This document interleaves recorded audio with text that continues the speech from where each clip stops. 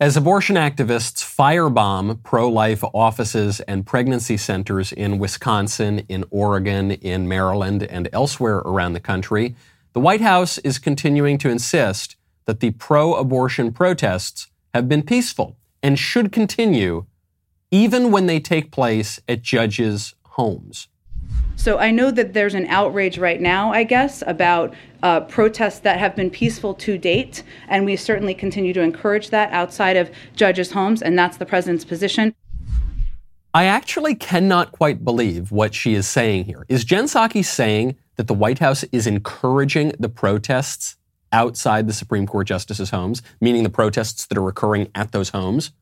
Or is she saying that the White House is encouraging protests outside of, meaning other than or except for the ones at the judges' homes? I hope it's the latter. I've been trying to figure out how to make it be the latter, but I just don't think it is.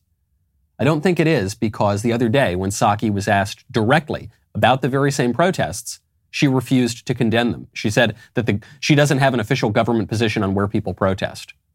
I don't think she is saying except for the judges' homes because today she's still pretending that the pro-abortion protests are peaceful, despite the graffiti and the arson around the country, despite the shrieking mobs outside of the justices' homes where their children sleep. I don't think that it's the latter. I don't think she's saying don't go to the judges' homes because the protests at judges' homes are to influence their decision in this case are in violation of federal law, and the White House won't say anything about that. I don't believe that Jen Psaki is condemning these protests because when BLM was burning the country down, senior officials in this administration were raising money to bail out the rioters. The left is right about one thing in this whole mess. They are right that we are witnessing a constitutional crisis. Not because the Supreme Court might overrule a terrible decision from the 1970s, but a constitutional crisis because the executive branch is waging war on the judiciary. The left is willing to tear down the most fundamental aspects of our system of government to defend the killing of babies. And they're not even hiding it. I'm Michael Knowles. This is The Michael Knowles Show.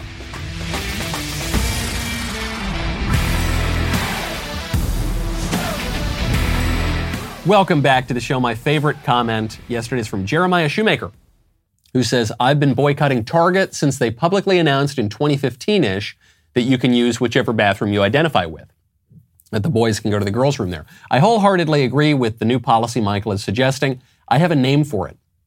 The Standards and Norms Expression Act, or the SANE Act.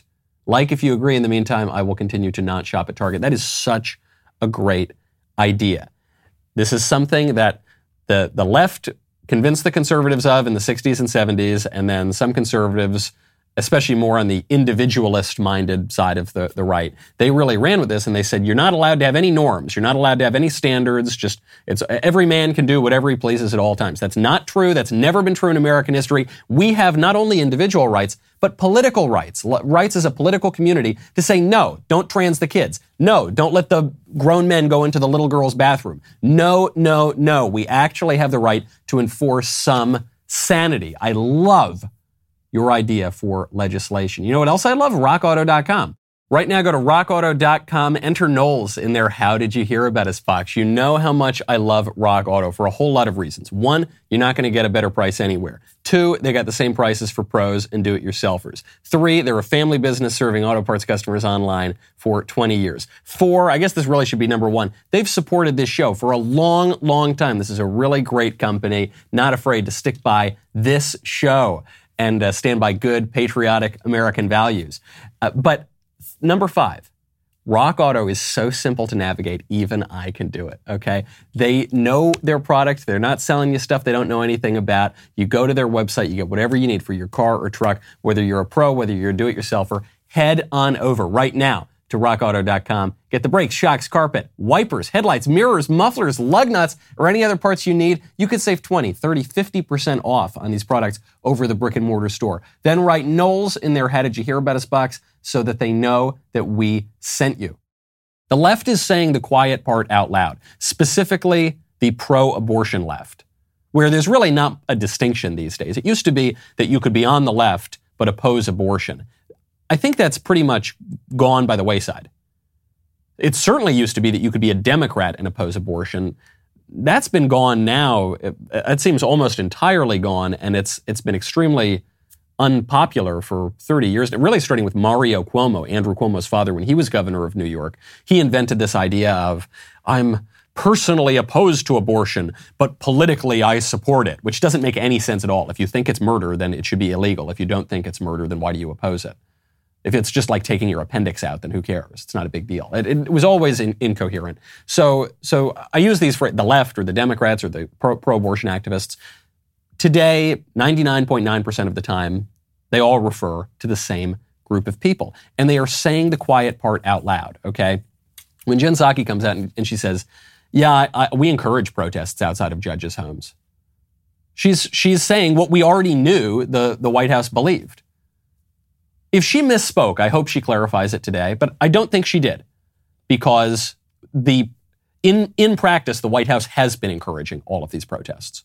So I'm not surprised that she says, yes, we're encouraging them. Janet Yellen, who is the Treasury Secretary for Joe Biden, she came out and voiced her opinion on abortion. Seems kind of crazy, right? Who cares what the Treasury Secretary has to say about constitutional law and the bioethical question of abortion? Who cares? Well, Janet Yellen cares. And actually, she exposes one of the reasons why corporate America, the kind of big corporate establishment, is so gung-ho on supporting their employees to go travel out of state to get an abortion, to oppose the overrule of Roe versus Wade. Janet Yellen makes the argument that if we have fewer abortions, we're not going to make as much money. I believe that eliminating the right of women to make decisions about when and whether to have children would have very damaging effects on the economy and would set women back decades. Roe v. Wade and access to reproductive health care, including abortion, helped lead to increased labor force participation. It enabled many women to finish school. That increased their earning potential. It allowed women to plan and balance their families and careers. And research also shows that it had a favorable impact on the well-being and earnings of children. If I wrote a script about the pro-abortion side, and I just wrote exactly what Janet Yellen just said, her argument for more abortion, and I turned it into a producer in Hollywood, they would reject the script for it being too cartoonishly villainous. They would reject it probably because of the politics of the script too, but they would reject it because of the writing, because what she just said is such a caricature of an evil villain to say, well, it is my opinion that we need to continue to kill 875,000 babies a year, because if we kill fewer of those babies, we might not make as much money, and then we won't be able to buy as much stuff, and then we won't have lots of fun toys and jewelry and gems and gold and money. We have to kill the babies so we can have more money. That is my reasoned opinion as the Treasury Secretary. And then just when you think she's going to start making some other kind of, that's her primary argument, well, okay, then she talks about the effect on women. Maybe she's just an ideological leftist who, she said, it's really important for women's well-being in the labor force. For women's well-being in their earnings potential. So it's just about money. You're saying we need to sacrifice our babies so that we can make more money. I think that's a bad deal. I don't think we should do that. I'm willing to diminish the GDP of the United States if it means we don't slaughter upwards of 1 million babies a year. Call me crazy. Call me old-fashioned. No, it's not even old-fashioned. Every evil pagan tribe in the history of the world has practiced human sacrifice to try to grow their riches. Okay, and the United States right now, with this woman as the Treasury Secretary, with this government that we've got in place, is doing exactly the same thing. And they probably don't even see it. They think that they're really fancy and sophisticated and modern, and they just understand things. No, they're doing the same damn thing that awful tribes have done for all of human history: sacrifice their kids to Moloch so that they can sacrifice their kids to Mammon, really Mammon, and so that they can have more stuff. I think that's pretty evil. when you really think about it, don't you? I think it is. But they're saying they used to mean that, but they wouldn't say that. And it really throws this into perspective. Why is Amazon paying for their employees to go out of state to get abortions? Because it helps their bottom line, because it helps Amazon make more money. Beyond the woke takeover of Amazon or the woke people at Tesla, Tesla's got the same policy. I'm sure a lot of other corporations are going to have the same policy. Beyond the wild ideological takeover, there's a cold, hard cash capitalist element here too, which is they want to make more money. Kids are expensive. They cause women to not work as hard. They cause women to take a lot of time off from work. They cause women to be less reliable in the workplace because maybe little Johnny gets sick one day and they're not able to come to that meeting on Tuesday. And so if you kill the kid, then you've got a much more reliable workforce. Then you get much more man hours out of them. It'll really increase labor participation. That's literally what the Treasury Secretary said. It's evil. It is... I don't throw that word around lightly. It is evil. It is hideous. It is inhumane, but it's the argument that they are making explicitly.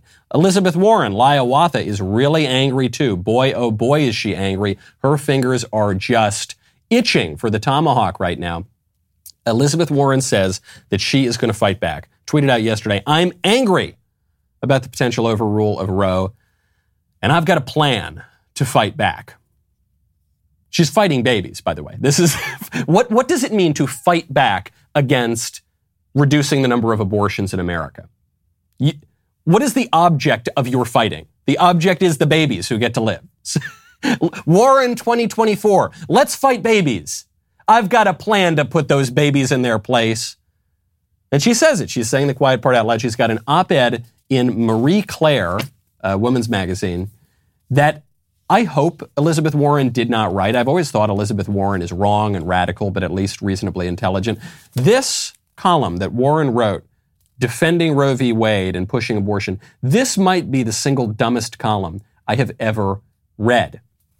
Now, this column that Elizabeth Warren wrote, this is not an important document. One very important document is my will, and that's why you've got to check out Epic Will. Right now, go to epicwill.com, use promo code Knowles. Do you know what I did last week? I put the finishing touches on my will. It's sort of a morbid thing to do, but it's a necessary thing to do. Think about this. You've got your possessions. You've got maybe a house. Maybe you got a car. You've got your children. You need to know what's going to happen to all those things, especially the kids, after you go, okay? We hope that nothing bad happens in any untimely way, but you got to be prepared, okay? You got to do the responsible thing. Otherwise, you're going to have no say in what happens to your stuff, your property, and your children, your family, your most important asset. Well, we're going to make it super easy for you, epicwill.com. You go to epicwill.com, you use promo code Knowles, you can get a will really, really quick, okay? Let Epic Will protect your family just like they protect the Daily Wire. It's so super simple. You just secure your future in as little as 5 minutes with a complete will package starting at $119. When you use promo code Knowles, you save 10%. Epicwill.com, the most important 5 minutes you will spend today. Elizabeth Warren, I'm angry but determined to protect Roe. Yes, I'm angry, she says. I'm angry at the justices. I'm angry. Then here's the money line. The minute Roe is officially gone, more than half the states in the country are poised to outlaw abortion or severely limit abortion access. If abortion is outlawed, the impact won't fall equally on everyone. Wealthy women will still get safe, legal abortions by flying to another state or even traveling to another country. But the world will be very different for those who have the least power, low-income women, women of color, victims of incest and abuse, moms already working 2 jobs to support their children. This far-right extremist Supreme Court doesn't care if Americans suffer. They are hell-bent on imposing their views on all of us. Did you catch the problem there? Did you catch the problem with her argument? She said that the minute Roe is officially gone, more than half the states in this country will outlaw abortion or severely restrict it. And therefore, this constitutes the extremist Supreme Court imposing its views on all of us. All of us, the majority of whom support outlawing abortion. By the way, what the court is doing is not outlawing abortion, as she explains. The court is merely admitting that there's no constitutional right to an abortion, and returning the question to the states. And she says more than half of the states are going to get rid of abortion or almost get rid of abortion. So it sounds like the court is not imposing its views on us. It sounds like, if anything, our views on restricting abortion go much further than anything the court might believe. Actually, ironically, it sounds like what the court imposing its views on us occurred in 1973, when the court created out of thin air a fake constitutional right to an abortion, when the majority of Americans opposed that right. How do I know the majority of Americans oppose that right? Liz Warren just told me, because she said more than half the states are going to get rid of it. It was the Supreme Court in Roe versus Wade, and then again in Planned Parenthood v. Casey, that imposed its views on us. And now it is the Supreme Court, we hope, in Dobbs versus Jackson Women's Health Organization, that is going to stop imposing its views. Frankly, I wish that this court would impose more views. I think there is a very strong argument that the 14th Amendment prohibits abortion nationwide in the Constitution.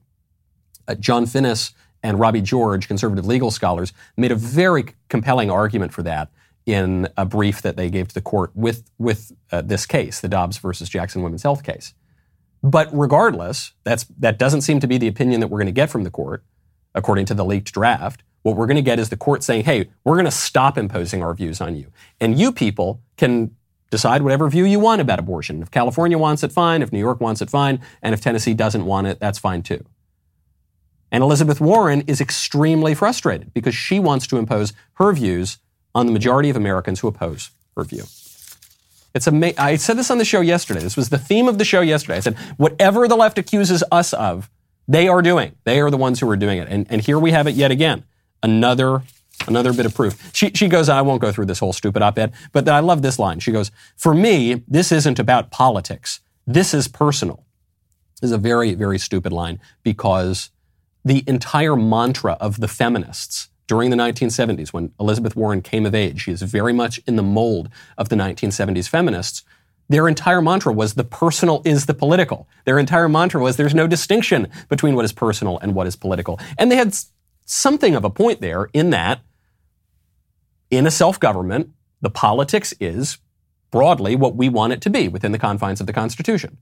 So yes, that's true. The views that we hold, the way that we want to live, the laws that we want to enforce, our personal opinions about that become the political opinions in self-government. But it's not political. This is personal. And she says, I have lived in a world where abortion was illegal. I learned early on that when the law bans all abortions, only safe and legal abortions will be banned. Oh, did you? Cool. Oh, that's interesting. Now do guns. Now do guns, Elizabeth Warren. So you're telling me that in the world where you ban abortions, then you're just going to get illegal abortions. So what about the world where you ban guns? You're just going to get illegal guns, right? So why do you keep supporting gun control? It's a very, very silly argument that she's making here. Because I'll go with the left for a little bit. I think if you banned guns in America, let's say there were no Second Amendment, and you just banned guns in America, and you went door to door and confiscated guns, kind of like they did in Australia, I do think that gun crime and gun deaths would plummet. I think that's probably true. Crime itself might jump, and you might just have people stabbing you and all sorts of other things. But if you went door to door and actually collected all the guns, and if that were even possible, I think gun violence would diminish greatly. But we have a Second Amendment, and we have a Second Amendment not just because the framers of the Constitution were lunatics, but because they inherited that right from the English, and they inherited that right because people have a natural right to self-defense. So they didn't just pluck it out of thin air. It wasn't through their own unfettered reason. It came from tradition. It came from the political community that they were already in. And it came from the natural law. We have a right to defend ourselves. So that's why we tolerate, there's more gun violence, but it's because of all of these rights and because of these political traditions and because it's the right thing to do. There is no similar right to abortion. There is no long-standing civil right to abortion in American history. There is no natural right to kill your own babies. It's actually extremely unnatural. And yet, Elizabeth Warren uses this argument for abortion. She doesn't use it for guns. It's very silly. She says, I lived in a world in which women bled to death from back alley abortions, a world in which infections complicated women's futures, on and on and on. The last point I want to make on this is Elizabeth Warren did not live in that world. She did not. She is being extremely dishonest here. She is parroting the same old line that the abortion movement has parroted for 50 years, more than 50 years, which is that before Roe versus Wade, in the years right before it, thousands of women were dying every year from back alley abortions. That's not true. That's just not true. We know how many women died from back alley abortions the year before Roe versus Wade. 39. Not 39,000, not 3,900, 39. We have these statistics from the government. We have these statistics from pro-abortion organizations. Do you know how many women died that year from legal abortions? 24. So this is actually even another knock on Elizabeth Warren's stupid argument. She's saying that the illegal abortions were so much more dangerous than the legal abortions. They weren't. When you consider the number of states where abortion was legal and illegal, the rate of death for legal and illegal abortions was roughly the same. The illegal abortions were not substantially more dangerous than the legal ones. And that was 50 years ago, and still it was 39 women and 24 women. Those are the numbers that we're talking about here. Okay? Just a total lie. Where did the thousands of women number come from? It came from Dr. Bernard Nathanson, who was an abortionist, who was one of the leaders of the Abortion Rights League, NARAL. And he admitted in his memoir, he just made it up. He just made it up. And she's making it up too. And she's really, really angry, and she's shrieking, and she's screaming, and she's crying, and the libs are attacking pro-lifers all around the country and going and scaring the Supreme Court justices and scaring their little kids at their homes because they know they don't have a single argument. They don't have not one single argument. I mean, I went on this little thought experiment yesterday because the pro-lifers are winning right now, but the pro-lifers we're stuck in the debate. I think we're winning politically. I think people have come over to our side. But in terms of the actual debate, you're sitting there having an abortion debate. I think a lot of times people just spin their wheels. And it's because the debate focuses entirely on rights. Okay, it just rights. The rights of the baby to live, the right of the mother to have bodily autonomy, and you just debate all of the different rights. And some of the most famous arguments for abortion involve these crazy thought experiments about rights. One of the most famous arguments is that you wake up one day and you find out you're plugged into a dialysis machine with the world's greatest violinist. And you were kidnapped in the middle of the night. It was determined that your kidneys are the only kidneys that can help this violinist survive. And so you were plugged into a machine with the violinist. And if you unplug yourself, the violinist is going to die. But if you leave yourself plugged into the violinist for 9 months, then the violinist will get to live. Do you have an obligation to stay plugged in for 9 months? Or do you have the right to remove the machine? This is considered one of the great, probably most popular arguments for abortion. It's a very silly argument, and it's a very stupid argument. But it did get me thinking about a different, how can we shake ourselves out of this debate on abortion where it's just about rights? Because the libs love to talk about rights. My politics does not begin from the perspective of rights. I don't think that we're born as free-floating atoms in outer space who just have rights and entitlement. I think that we are born first with obligations, with duties, with loyalties, responsibilities to our families, to our community, and to our God. So I have a different experiment. Let's say you wake up one day, you open your door, and on the doorstep, there is a dirty, filthy, rotten bum. I'll get to this experiment in just 1 second. First, though, starting this Friday, you can send in voice mailbags. Yes, that's right. Send a voice memo to my mailbag. We will play it on the show. Get your voice heard on the Michael Knowles Show. Send those in. We're very excited to hear from you. Also, if there's one thing that you know about me, it's this. I never turn down an opportunity to kick back, smoke a cigar, and talk politics with my friends. That's right. You should not turn down such an incredible opportunity either.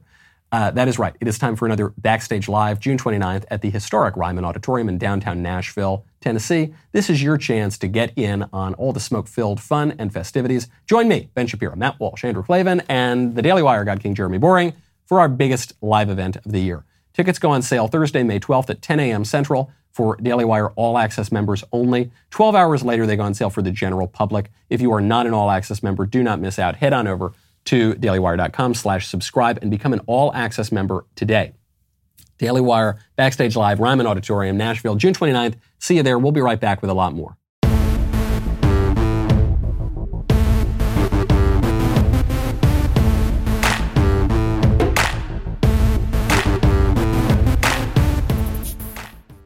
Imagine for a second that you open your door one day And there, sitting on your doorstep, is a dirty, filthy, rotten, disgusting bum.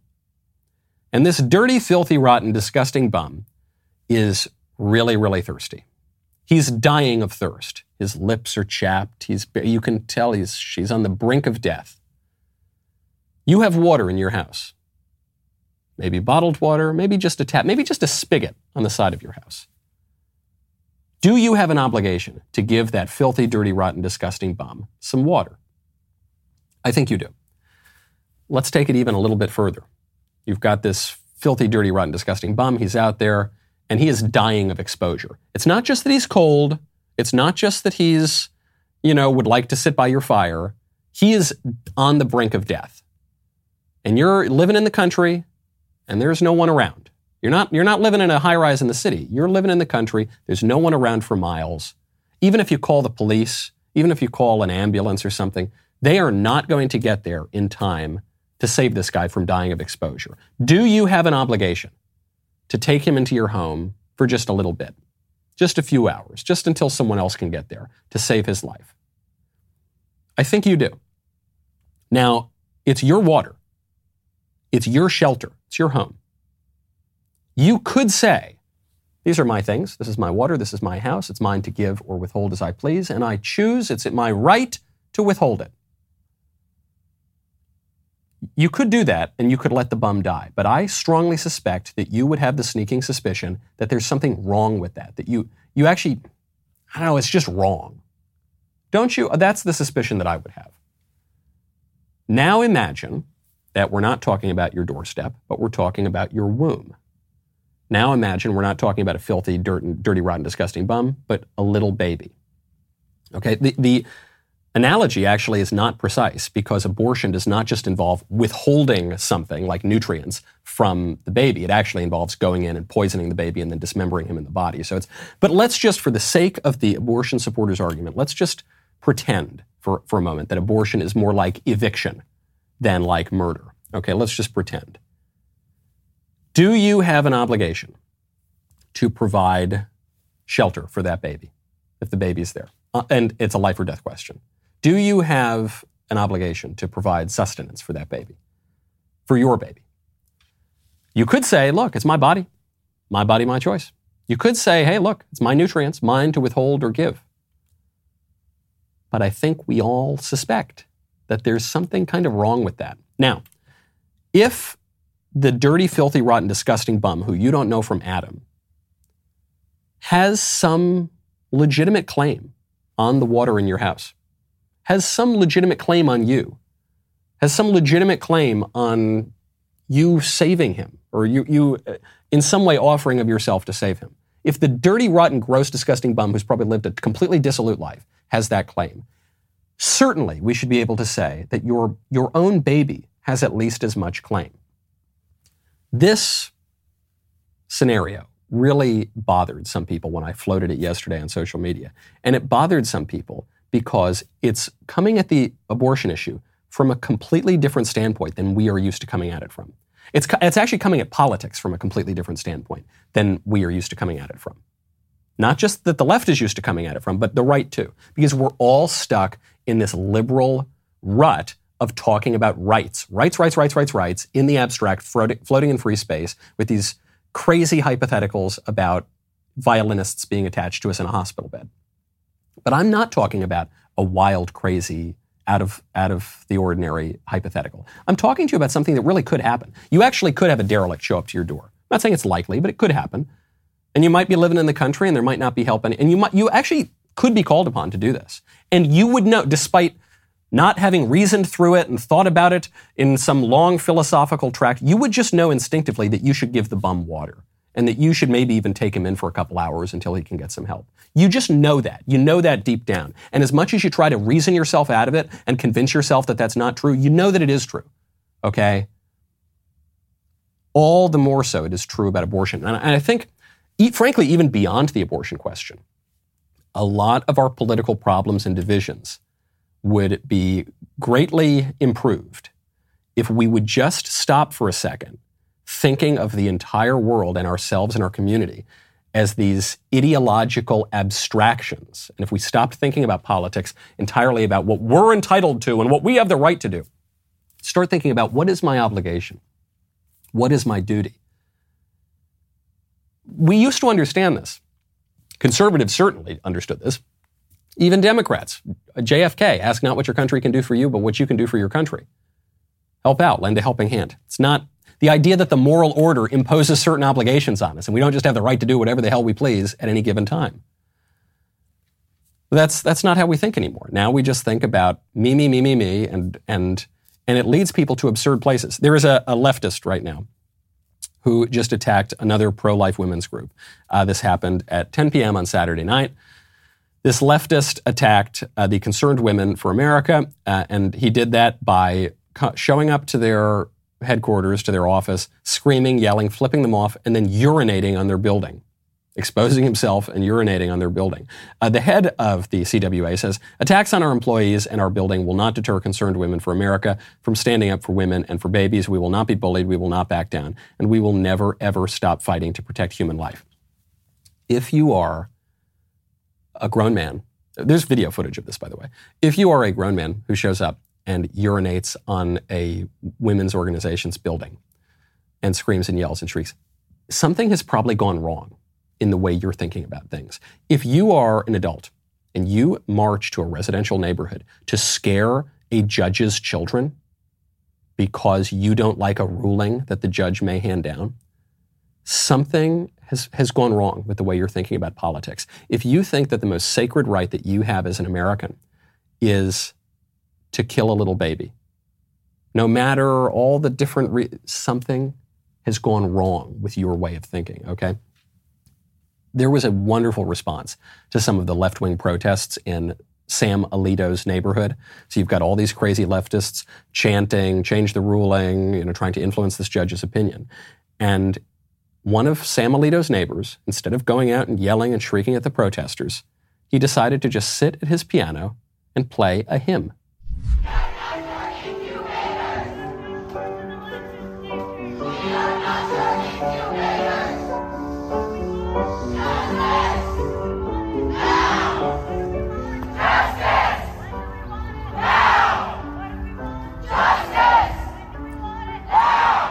You can hear them screaming and shrieking and going up and down the residential neighborhood. And then you just hear this man. You don't even see him. Just hear him inside his home. I guess he's got the window open, playing "'Tis So Sweet to Trust in Jesus." Who do you want to be? Who do you think has the better grasp on reality? The crazy, shrieking people with all sorts of colorful hair and angry clothing and shrieking and yelling and crying on the street? Or the man sitting at his piano playing a nice hymn of gratitude, "'Tis so sweet to trust in Jesus"? It's obviously the man. We should all be this guy. This is the way to do it. He is standing firm. He's not fleeing his house. He's not getting out of town. He's not running away to some hotel. He's standing firm. He's not throwing Sam Alito, his neighbor, under the bus. No, he's there. But he is serene. Okay, he is willing to take it. He's not afraid of the mob. He's just going to play "'Tis So Sweet to Trust in Jesus" because it is. He and the protesters have very, very different worldviews. His view, which is Christianity, used to be the public view of the United States until very, very recently. I know sometimes people say we are not a Christian nation, but that's not true. We are obviously a Christian nation. The people who founded the country were almost all Christians. The public ceremonies, the public orations, the ethos, the founding documents, they all speak to a Christian worldview. What the protesters believe in is secular liberalism, leftism. That's their religion. It's private and it's public, and they want the public religion of the United States to be secular leftism. There's a town in Brazil. Travel with me for a second down to South America. There's a small town in southern Brazil that just constructed a gigantic statue of Jesus. A statue that is even larger than the famous Christ the Redeemer statue in Rio. This town is Encantado. It's a town of 23,000 people in Brazil. And they just unveiled this statue, Christ the Protector, on April 22nd. It was funded by a local volunteer organization. They spent, obviously, a lot of money to build this statue. I love it. This really matters. Why does this matter? This matters even if you're not a Christian. Okay, this matters if you are just a normal, sane person who doesn't like the way the left has turned this country. Because what this statue represents is public Christianity. There is going to be public belief. There is going to be public ritual, okay? I think we all get that now. A lot of cultural conservatives have been saying this for 50 years, and usually just until we're blue in the face and it doesn't go anywhere. But people are beginning to see that. We have public rituals all the time. We have pride parades. Now it's like Pride quarter of the year. It used to be Pride Day, then Pride Week, then Pride Month. Now it's like Pride 3 months. We have drag queen story hour as a kind of public ritual. We have public saints that we venerate, like St. George Floyd and others. We have this kind of public, we have the maxims and the dogmas of the public religion, like tolerance and diversity and equity and inclusion, right? We have all of this stuff. Which religion do you think has given us the better country? Public leftism, public liberalism, or public Christianity? Obviously public Christianity. You would want to live in the country that has public Christianity, whether you're a Christian, whether you're a Protestant, whether you're a Catholic, whether you're a Jew, whether you're a Muslim, whether you're an agnostic, atheist, normal person who doesn't want to trans the kids and burn the country down every 6 months.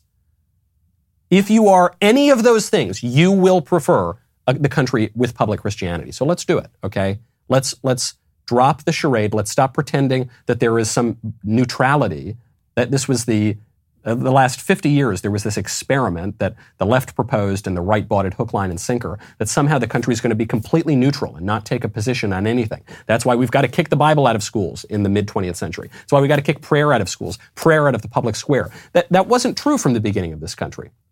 We had all of those things from the beginning of this country until very, very recently. And coincidentally, when we lost all that stuff and when we exalted liberalism, everything went to hell in a handbasket. So maybe it's time to turn around. Even if it's not even for your personal belief, do it for the good of your political society.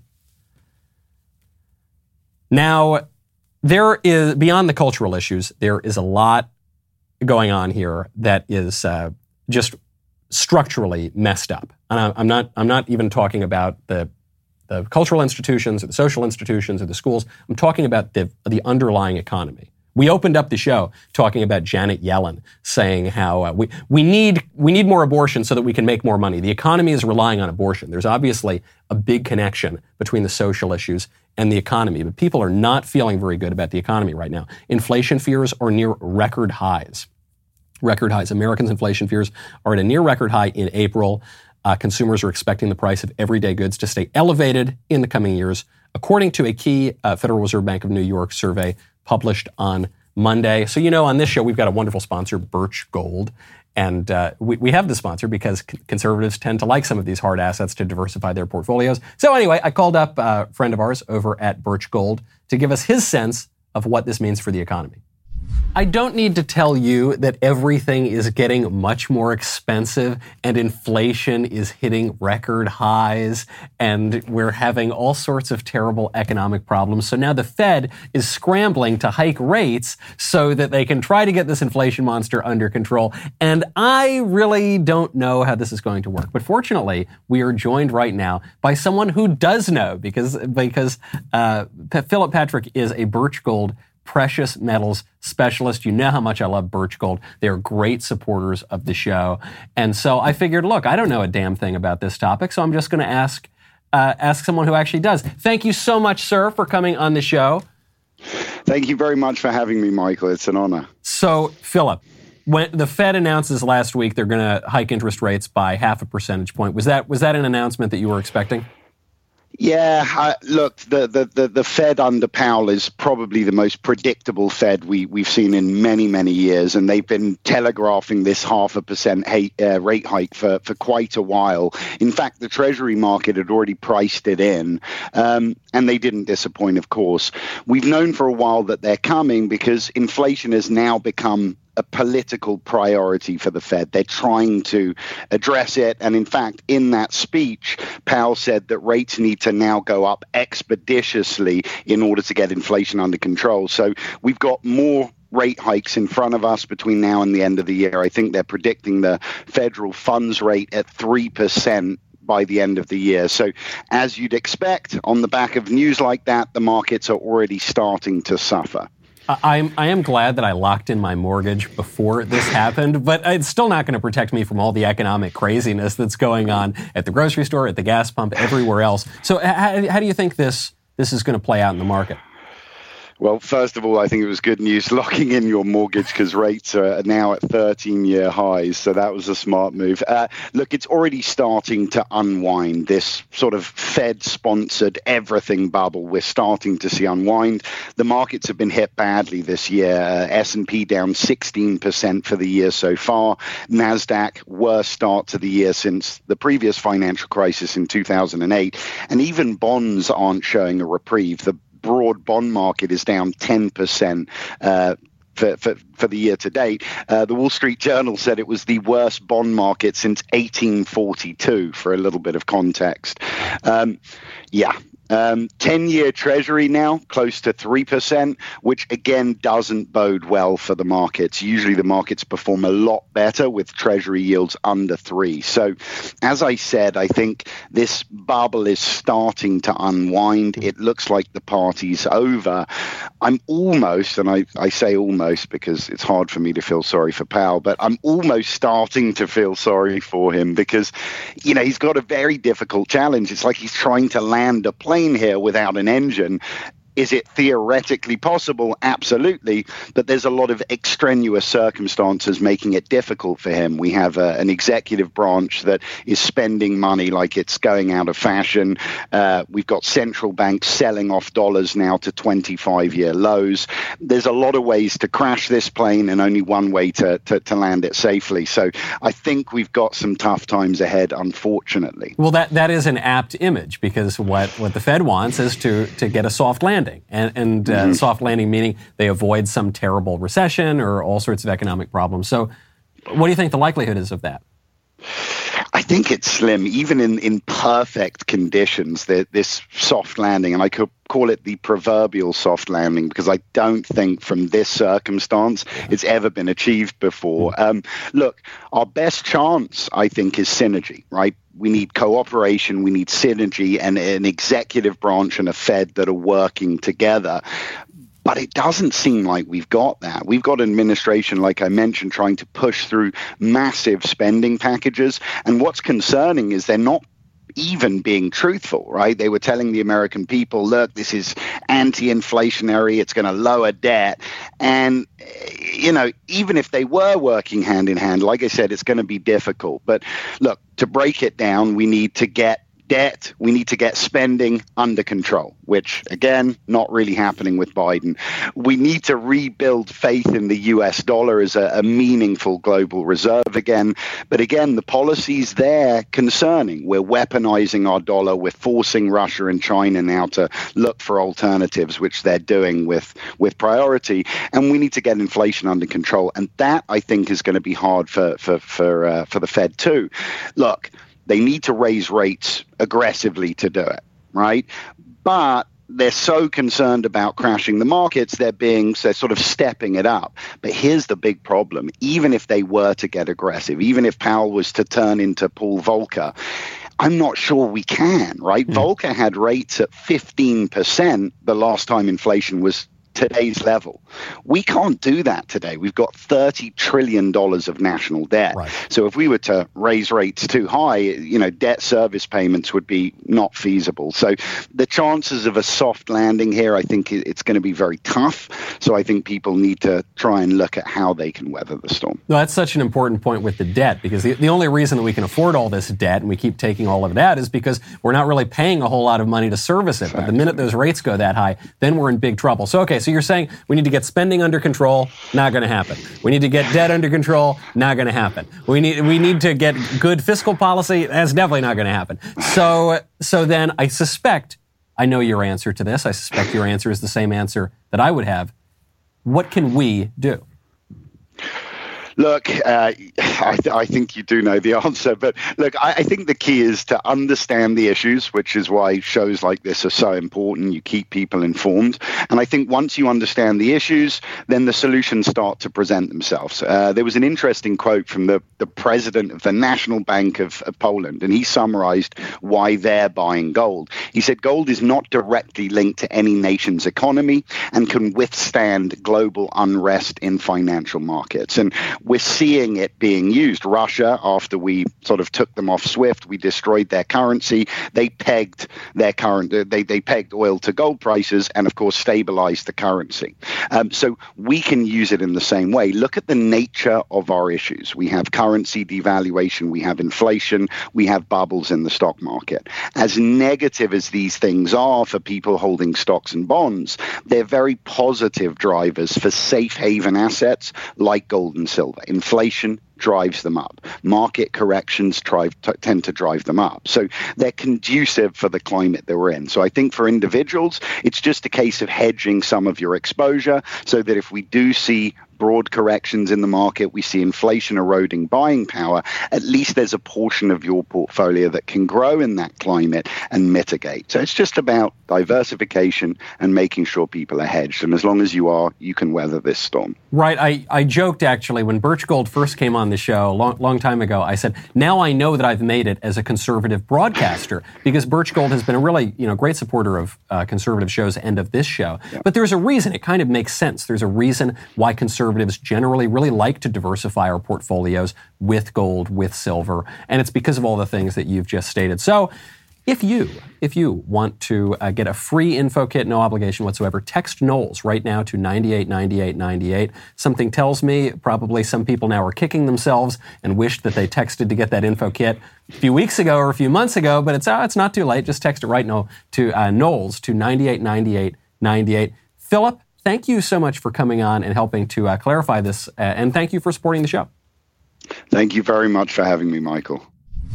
As Andrew Klavan likes to quote Ernest Hemingway as pointing out, things happen gradually, then suddenly, and big economic problems can happen gradually and then suddenly, then all at once.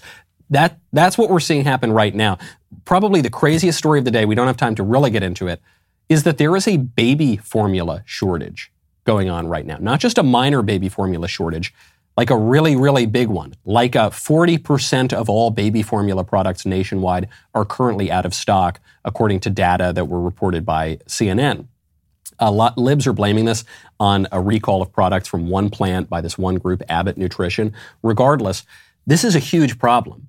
Some people are saying, well, just have the mothers breastfeed. Not all mothers can breastfeed. Not all babies will latch, and sometimes the supply is not enough. This is an actual acute food problem. This is a starvation problem right now for the most vulnerable people among us because of what? It's not just because this one plant went down. It's because of the horrible economic turmoil that our politicians foisted on us by shutting down the whole damn world for a cough for 2 years and by disrupting the supply chain, which disproportionately hurts industries such as baby formula. This is a big, big economic problem that's going to have massive cultural effects, and the Libs are calling it a conspiracy theory, and they don't want to talk about it. They said, when people were reporting on this a couple of weeks ago, they said, no, fake news, completely ignore it, nothing to see here. Now we're seeing the real effects. Well, what's going to happen down the road? Time to prepare ourselves, time to be serene but firm and fight back because things could be changing gradually and then suddenly. I'm Michael Knowles. This is The Michael Knowles Show. See you tomorrow.